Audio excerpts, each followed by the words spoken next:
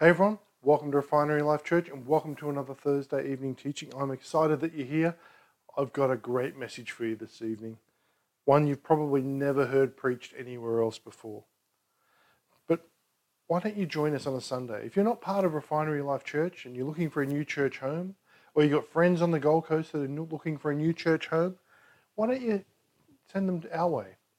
We meet at 9:30 at 23 T.E. Peters Drive at Broadbeach. We'd love to see them there. We'd love to see you there. We're a friendly church. We preach the Word of God, and that's about the only things you need to be searching for when you're looking for a new church home. And join me now in the Lord's Prayer. We pray the Lord's Prayer every time we meet because this was Jesus' model prayer. He said to the disciples, say, Our Father in heaven, hallowed be your name. Your kingdom come, your will be done on earth as it is in heaven. Give us this day our daily bread, and forgive us our debts as we forgive our debtors. And do not lead us into temptation, but deliver us from the evil one. For yours is the kingdom and the power and the glory forever. Amen. Amen. Every believer needs to know what the Bible says about spiritual things. For the last couple of months and for the rest of this month, what the Bible says will be the theme of our messages on Thursdays. And today's message is titled, What the Bible Says About the Devil. And next week, we'll look at what the Bible says about demons. Because we need to know these things. You need to understand what the Bible actually says. So the text we're concentrating on today is 1 Peter 5:8. I'm reading from the New King James Version. You can read from whichever version you like, but it's important that when we meet together, you have your Bible and you open it up and we share the scriptures together. 1 Peter 5:8 says, Be sober, be vigilant, because your adversary, the devil, walks about like a roaring lion, seeking whom he may devour. And the scriptures we're going to work through are Matthew 4:1 through to 11. When Satan tempts Jesus. We've all read these verses before, I'm sure, but let's read them again together now. Verse 1 says, Then Jesus was led up by the Spirit to the wilderness to be tempted by the devil. And when he had fasted 40 days and 40 nights, afterward he was hungry. As we all would be, right? But let's just note there in verse 1 it says, Jesus was led into the wilderness to be tempted by the Spirit. Verse 3, And when the tempter came to him, when the devil came to him, he said, If you are the Son of God, command that these stones become bread. But he answered, and he said, It is written, Man shall not live by bread alone, but by every word that proceeds from the mouth of God. Then the devil took him up into the holy city, set him up on the pinnacle of the temple, and said to him, If you are the Son of God, throw yourself down, for it is written, He shall give His angels charge over you, and in their hands they shall bear you up, lest you dash your foot against a stone. Jesus said to him again, It is written again, You shall not tempt the Lord your God. Verse 8, Again the devil took him up on an exceedingly high mountain and showed him all the kingdoms of the world and their glory. And he said to him, All these things I will give you if you fall down and worship me. And how many people have fallen for that one before, that believe that they're Christians, but all these things will be given to them if they just fall down and worship the devil. Verse 10, Jesus said to him, Away with you, Satan, for it is written, You shall worship the Lord your God, and him only you shall serve. Then the devil left him, and behold, angels come and ministered to him. What a powerful piece of scripture when we actually read it slowly to pull it apart and understand it. Let's pray for our offering before we go any further. We pray for our offering every week. If you've got your seed and you're ready to sow, the details are on the bottom of the screen. Praise the Lord for the joy of giving. As the Lord Jesus Christ gave himself for us, we also give ourselves to you. We bring to your altar our hearts, Lord, and our possessions. Use them for your sake and for the salvation of souls. And it's in Jesus' mighty name that we pray. Amen. Amen. You know that Satan doesn't want us to study his characteristics and learn about his tactics? He would much rather work behind the scenes and keep alive the fallacy that he's a red-skinned creature with horns, a forked tail and a pitchfork, with smoke perpetually coming out of his nostrils. That is the picture that he wants us to believe. This character of Satan gives rise to the sinister persuasion that he is not a real person at all, but a mythological or fictional character whom only represents an evil influence in the world. However, the Bible clearly describes the devil and carefully outlines his strategy. Let's go through some of it this evening. Firstly, let's look at the origin of the devil.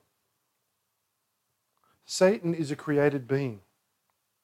The fact that all things in heaven and on earth, visible and invisible, whether they be thrones or dominions or principalities or powers, were created by Christ and for Christ is stated very clearly in Colossians 1:16. We don't know when the angelic host was created. We don't know. The Bible doesn't tell us exactly when God created the angels, but it does imply that their creation preceded all material things, as we know them and were themselves preceded by the eternal existence of God. So God came first, then the angels, and then everything else. Among all the angelic hosts, Satan's creation alone was mentioned in particular in Ezekiel 28:15. This fact suggests the supreme place that Satan held in relation to all the invisible creatures of God, that he was actually mentioned by name. If you would like a symbolic portrayal of Satan, go and have a read when we're finished this evening of Ezekiel 28:11 through to 19, and you'll see it. Our second thing this evening is the personality of the devil. Satan exercises all the functions of a person. Isaiah described him as having completed his course and having been judged at the end of time, addressing him with the title Lucifer, son of the morning, and seeing him as fallen from his primal state of glory in Isaiah 14:12 through to 17. Verses 13 and 14 list 5 ways in which he set his will, his own will, against God's will. Now, some of us have done this in the past, haven't we? We want our will to prevail, not God's. Because of his sinister and deceitful nature, Satan gained the title and deserved the title of serpent in the Garden of Eden. Every word spoken there and the design of Satan's strategy that was revealed are evidence of his personality. Further indication of Satan's personality is the fact that he apparently has access to God. He also has access to men. Therefore, he exhibits every feature of true personality. He's charismatic, he's likable, he's deceptive. Further insight into his personality is shown as he's trying to tempt Jesus. He twists things around, makes them sound good when they're not. The third thing this evening is the power of the devil. I want you to really listen carefully as we go through this part. Though morally fallen and now judged on the cross, or in the cross, Satan has lost his position and he has lost his title of power. It's gone. His personal strength cannot be underestimated, though. The writer of Hebrews said that Satan had the power of death in Hebrews 2:14, but that power had been surrendered to Christ in Revelation 1:18. Christ overcame death and the grave. He won the battle. He had the power, Satan here, had the power of sickness in the case of Job. and was unable to sift Peter as wheat in a sieve in Luke 22:31. So he had power and he lost it. He had power and he lost it. He is said to have weakened the nations, shaken kingdoms, made the earth tremble, and made the earth a wilderness, destroying the cities thereof in Isaiah 14:12-17. But Christians can have victory over Satan through the power of the Spirit of God and the blood of Jesus Christ. Satan's power and authority are exercised always and only within the permissive will of God, just as they were with Job. Let me test this man of yours. Fourth thing is the work of the devil. Isaiah 14:12-17 is one of many passages bearing the work of Satan. It talks about the fall of Lucifer. Let me read it for you. Verse 12. How you are fallen from heaven, O Lucifer, son of the morning. How you are cut down to the ground, you who weaken the nations. He's been cut down. Verse 13, for you have said in your heart, I will ascend into heaven. I will exalt my throne above the stars of God. I will also sit on the mount of the congregation, on the farthest sides to the north. I will ascend above the heights of the clouds. I will be like the Most High. Notice that? Like the Most High. It's an imitation. Verse 15, yet you shall be brought down to Sheol, to the lowest depths of the pit.